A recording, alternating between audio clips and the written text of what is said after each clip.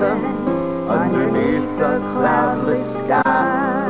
And I'm drinking at the fountain that never shall run dry. Oh yes, I'm feasting on the manna from a bountiful supply. Oh, I am dwelling in Beulah land. Far away the noise of strife upon my ear is falling.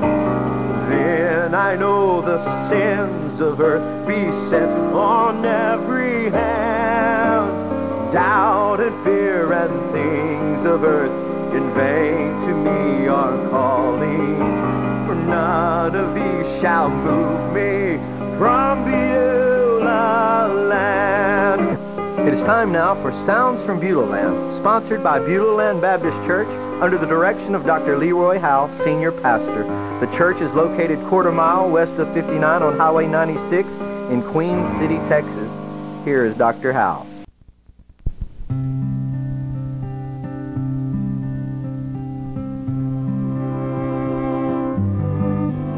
When Jesus passed by, when Jesus passed by, I felt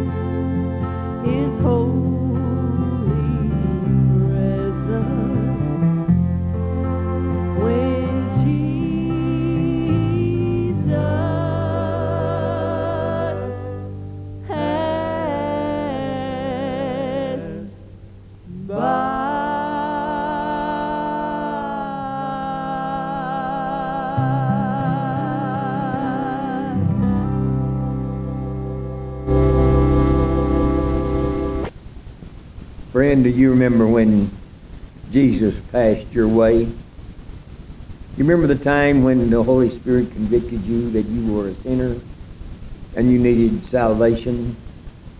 You remember that day, that time, that hour? If you don't remember that, beloved, I would question, according to the Bible, that you've ever really been saved by the blood of the Lord Jesus. Now, I don't mean that you remember it was on a July the 25th, 1940, whatever. A date like that. I don't believe you necessarily have to believe that, but I believe that if a change and experience in a relationship with a holy God really took place in your life, I believe you remember that. There was some of a change. It was something new, something different. And it had a bearing on your life and still does to this day. You may have gone back on God and not lived as your heart that wanted and searched and wanted to at the time because of maybe association of other people and the opportunities to pray and to go to church did not fall easily for you, and you maybe drifted from that moment and didn't really cultivate it like it should, but you remember, yes, you was touched by something that you, and like no other touch had ever had. I wonder if you remember that. If you don't, because, just to surrender your all to the Lord Jesus and follow and obey Him is the only way you can have assurance. Your job will not assure you of your life eternal. Your association with other friends and neighbors and your relatives and loved ones does not assure you of a bright future. But I'll assure you, if you turn your life toward the Lord, no matter what comes, no rain can wash it away or flood it. No fire can burn it. No thief can steal it. You have blessed assurance when you surrendered and turned it all to God. God. If that kind of singing, music, and hymns will not stir your fire, it's out. Somebody said you would wet. I believe that kind of singing, beloved, if you're really turning your life toward God, don't stir you and make you rejoice inside. I tell you, I wonder if you got a fire at all. Well, thank God for His goodness, His mercy, and His grace. Oh, blessed assurance, Jesus is mine. Lord, what a foretaste of glory divine. I tell you, sometimes these years, even in the presence of this room today, I feel this moving of the Spirit of God. Just to think that this is just a little bit of what heaven's going to be. And it really isn't any comparison to know what a day that'll be. Looking forward to that day. But until that day comes, beloved, you and I got work to do. There's a lost world out there around us. They're dying every day without Jesus. To die without Jesus means they're dying and going to hell. Many of them are our friends. Sometimes maybe a loved one. Sometimes it could be a neighbor. Or it might be just a stranger. But no one is a stranger to the Lord. That is, He's conscious of their being. We think of those who are not saved as being strangers of the Lord and from the Lord, and in a sense they are, because they don't have that spiritual relationship with Him. But there's not a person out there in the world today that is alive that God's not conscious of, and God knows His being, and God knows whereabouts. And it's my heart's desire through this radio program that you be reached and touched. If you're unsaved today, I'd like to help you come to find the way, and that way is Jesus. And if you're saved and you're just struggling, and it seems like that every time you put one foot forward for God, you seem to slip two, I want to help you today. And you're out there and you're serving God, and and you're enjoying it, and you're just the best seem like that you can. I want to encourage you. Oh, don't quit. Time grows short. Every day you live, you're one day closer to eternity. And if you're serving God, what a blessing that is to know you're that much closer than you were yesterday. My dear friend, if you're not ready to meet God, I'd like to also remind you that you're one day closer than you were yesterday. I'd like to call your attention on the scripture in the Bible that's over in the book of Luke chapter 15. Very common story, but I'd like to read it to you and say a few things about it today. Try to help you. In the book of Luke chapter 15 and verse 11, it says, "And a certain man had 2 sons, and the younger of them said to his father, Father, give me the portion of goods that falleth to me. And he divided unto them his living. And not many days after, the younger son gathered all together, and took his journey to a far country, and there wasted his substance with riotous living. And when he had spent all, there arose a mighty famine in that land, and he began to be in want. And he went and joined himself to a citizen of that country, and he sent him into his fields to feed swine.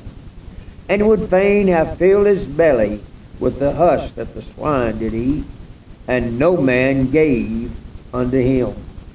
And when he came to himself, he said, How many hired servants of my father's have bread enough, and even to spare, and I perish with hunger? I will arise and go to my father, and I'll say unto him, Father, I've sinned against heaven and before thee, and I am no more worthy to be called thy son. Make me as one of thy hired servants. And he rose and came to his father.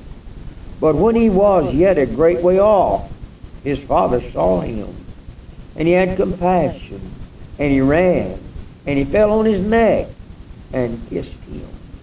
And the son said unto him, Father, I've sinned against heaven, and I've sinned in thy sight, and I'm no more worthy to be called thy son. But the father said to his servant, Bring forth the best robe, and put it on him, and put a ring on his hand, and shoes on his feet. And bring hither the fatted calf, and kill it, and let us eat, and be merry. For this my son was lost, was dead, and is alive again. He was lost, and is found. And they began to be merry. In this story today that I've read to you, we're going to find maybe 2 dwellings that we might think about. First of all, it was the dwelling at the father's house. And then after a long journey, there was a dwelling at the hog pen. Now there's a vast difference, isn't there? Think about it. At the father's house or in the hog pen. That was this man's lifestyle at this point. He lived at the father's house, which represents plenty, all that's needed according to his own testimony, and even to spare and wasted far more than what he now possesses as his very best. And so the story unfolds, you see, and I like to sort of angle it thinking like this, saying you don't have to go to the hog pen. Think about it. That's the subject for our little message today. You don't have to go to the hog pen. Every person who's listened to me today either was at one time on the road to the hog pen, or you're on the road to hog pen today, or you're in the hog pen. One of the 3. You either have been, you are, or you're going there today. You see, in my boyhood days, the hog pen, the way we dealt with hogs, we had a pasture. The hogs were put out in the pasture, and that's where they roam. But we wanted a hog to kill for the family, that we might have meat to feed the family.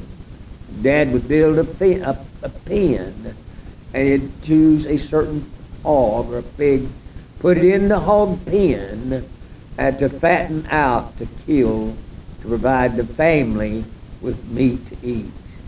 I said that to say this. It seemed to think that the hog pen was the trap that he was put in, and it seemed that almost invariably that the pen was the death trap for the hog.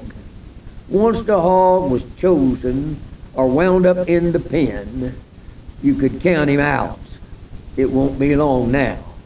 It won't be long, because that pen is the trap that brings you down to the mouth or to the point of death. In this story, it seems that this is Satan's death trap. Satan likes to bring us down to the trap of death, the pig pen. In the book of Romans, chapter 6, verse 23, the Bible says that the wages of sin is death. You get my message?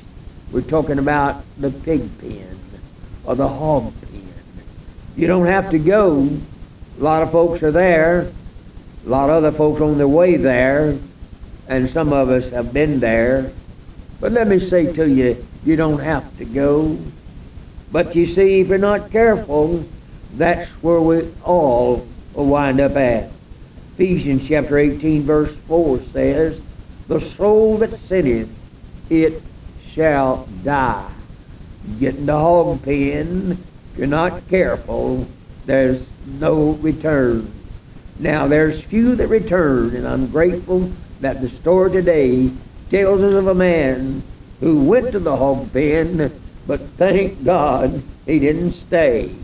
He returned. Now, with Romans chapter 2, verse 12, for all have sinned and come short of the glory of God.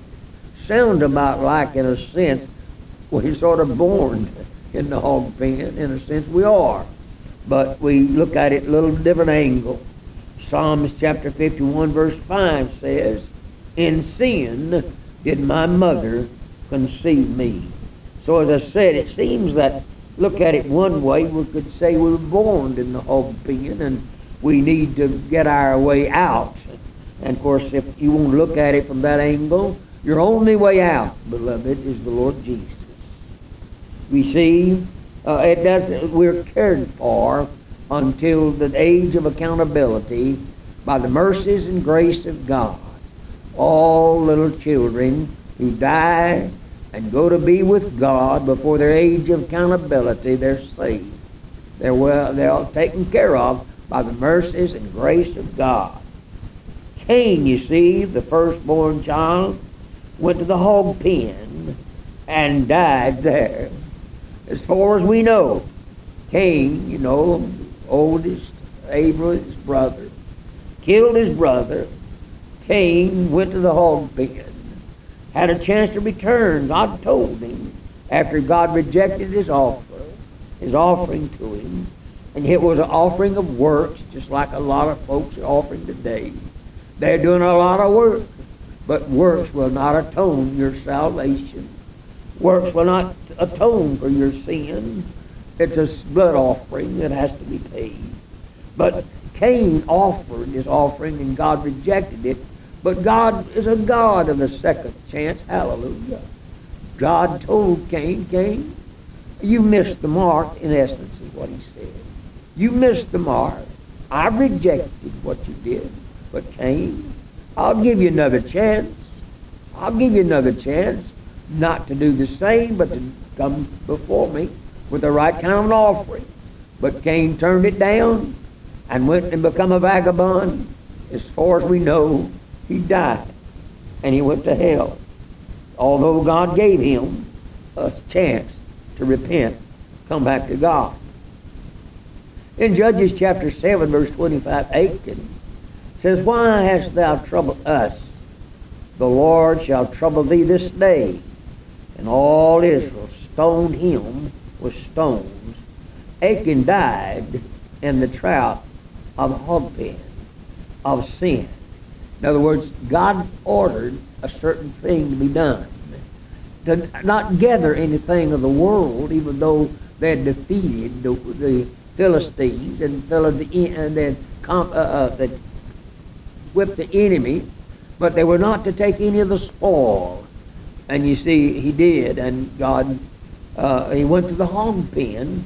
Disobeying can get you in the hog pen. In 2 Samuel chapter 12, verse 10, talking about David, now therefore this sword shall never depart from thine house, because thou despised me, and hast taken the wife of Uriah to be thy wife. David is in the hog pen, but thank God, David didn't stay in the hog pen. You see, I'm showing you today, you don't have to go to the hog pen. Even if you go to the hog pen, you don't have to stay there. But let me warn you, for the thousands that go to the hog pen, only a few ever return to say, I was in the hog pen, but now return to safety. Because you see, the hog pen has such a grip and such a hold. Sin will get a hold of you, beloved, so strong. Adultery, murder, covetousness, and all this gambling and lying and cheating and procrastination will so take its toll on you and become a part of your life. And you can't easily let it go. You can't get out of the hog pen easily by yourself. So out of all of this hog pen experience came the book of Psalms. So you may say, preacher, I'm in the hog pen today. Well, honey, you don't have to stay in it. God made a way for you to get out of the hog pen. Get out of there today by the grace and the mercy of God. So you see, Jacob also, I don't have time to tell you the story, but Jacob went to the hog pen, but you remember he returned, and leaving us with the 12 tribes of Israel, from which came our blessed Savior. Through the years, I've seen many who have gone to the hog pen, some at a young age, and I've seen them die there. Oh, I stood in the pulpit and saw many broken-hearted mother, a brother and a sister, and a father, who their son or daughter went to the hog pen and died there. I've had friends and close loved ones that have done this. It's a tragedy to die any place, in a sense it is, but to die in the hog pen. To die with the Lord, the Bible says, is a blessing. For some, their services have been close by. And some of you know some folks just like that. Some are wrapped in plastic bags. They didn't have to go. They were told, they were warned, they were witnessed to, but they wanted to go to the hog pen. And so they went to the hog pen. As I've said, I've buried friends, neighbors, and strangers that went to the hog pen according to their own life, according to their own, what they said just before they died. They went to the hog pen. Buried a man not too long ago. He lived his life in the hog pen. As far as anybody knows, he died there in the hog pen and went to hell. It's not easy to preach funerals of those that their testimonies show that that's what they did. We don't know their hearts, of course. I'm aware of that. But we also are told that we shall know a man or a tree by the fruit they bear. A person doesn't have to go to the hog pen. Abel, Cain's brother, he didn't go to the hog pen. He had the same mother and daddy, raised on the same roof, but he didn't go to the hog pen. Joseph was put into a pit and in prison, but he didn't go to the hog pen. There was a time I was tempted and for a while headed the hog pen. But thank God, the mercy and grace of God wooed me and showed me that was not my life. That's not what I really wanted. I'm grateful to God. By His mercy and His grace, I didn't go to the hog pen. I say to you, some of you could be in the hog pen today. Some of you are. But Jesus is offering you a way out. He's offering you a way out. It says, if thou shalt confess with thy mouth the Lord Jesus and believe in thine heart, God has raised Him from the dead, thou shalt be saved. If you're faithful, God's book said that if thou art faithful, and He's faithful and just to forgive us of all our sins and cleanse us of all our righteousness. Jesus is offering you a way out. You may have missed going to church, but you don't have to miss again. Get started. Get off the hog pen road. Things on the hog pen road. A person may have smoked his first joint. That's on the road, yes sir. That's the road that goes to the hog pen. That's a start. That's the first step. You may have taken that, but you don't have to take another smoke. Someone, you may have started under rock and roll music. Yes sir. According to the Bible, that's on the road to the hog pen, but you can stop it. You can still a bouncing, a flouncing. You can turn to Jesus. Some of you just got started on drugs. Yes, sir. That's the hog pen road. It's full of it. Find it all along the way. It gets worse the further you go, but you don't have to go. Turn back. Turn back, my friend. Worldly movies produced in Hollywood. Yes, sir. That's a hog pen road evidence. Hog pen road, slops and roughs and bumps and holes in the road. But you don't have to keep watching. You don't have to go. You may have taken your first or even your 50th or 100th drink. You're trucking along pretty fast, but you can get off now. You really can. Read the exit signs. The exit sign says, all that's coming to me I'll not cast out. You're on the road. Here's a sign saying big letters, flashing lights, saying, if you'll come to me, I'll not cast you out. Travel a little farther down the road, and you find a sign flashing big and loud. Come unto me, all you that labor and heavy laden, and I'll give you rest. You see, there's a way out. Ephesians chapter 4, verse 28 says, you may have stolen, but steal no more. Stop stealing. You may have gotten involved in illicit sex. Stop it. Stop sinning. Stop doing sex outside of marriage. That's not right. It's the hog pen road. You don't have to do it again. You may have stolen God's money. Stop it. Start being honest with God's money. A lady called my wife the other day. She had been on the hog pen road for some 25 years. She said she had gotten out as a result of listening to her song singing. Another lady gave us her testimony. 2 years ago, she was in the hog pen sin because the minister of our church, Beulah Land, she's out, and as she puts it, she and the Lord is on the same page. Hallelujah. Hogs at the hog pen. Whatever we feed them, it was slop. It was called slop. You slop hogs. Sheep are at the Father's house. You feed sheep food, grain and hay. There are many exits on the road to the hog pen. Every day as you head down the hog pen road, you can go fast or slow. But if you don't exit, you will eventually wind up in the hog pen. You don't have to go, my friend. Turn around right now. Let Jesus come in your heart and your life. The Lord's offering you a way out. The exit is in the book of Romans. That thou shalt confess with thy mouth the Lord Jesus. Believe in thine heart God raised him from the dead. Thou shalt be saved.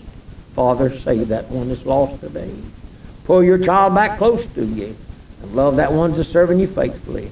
Give us courage, encouragement, and help us to serve you until this time next week. May God bless you, is my prayer.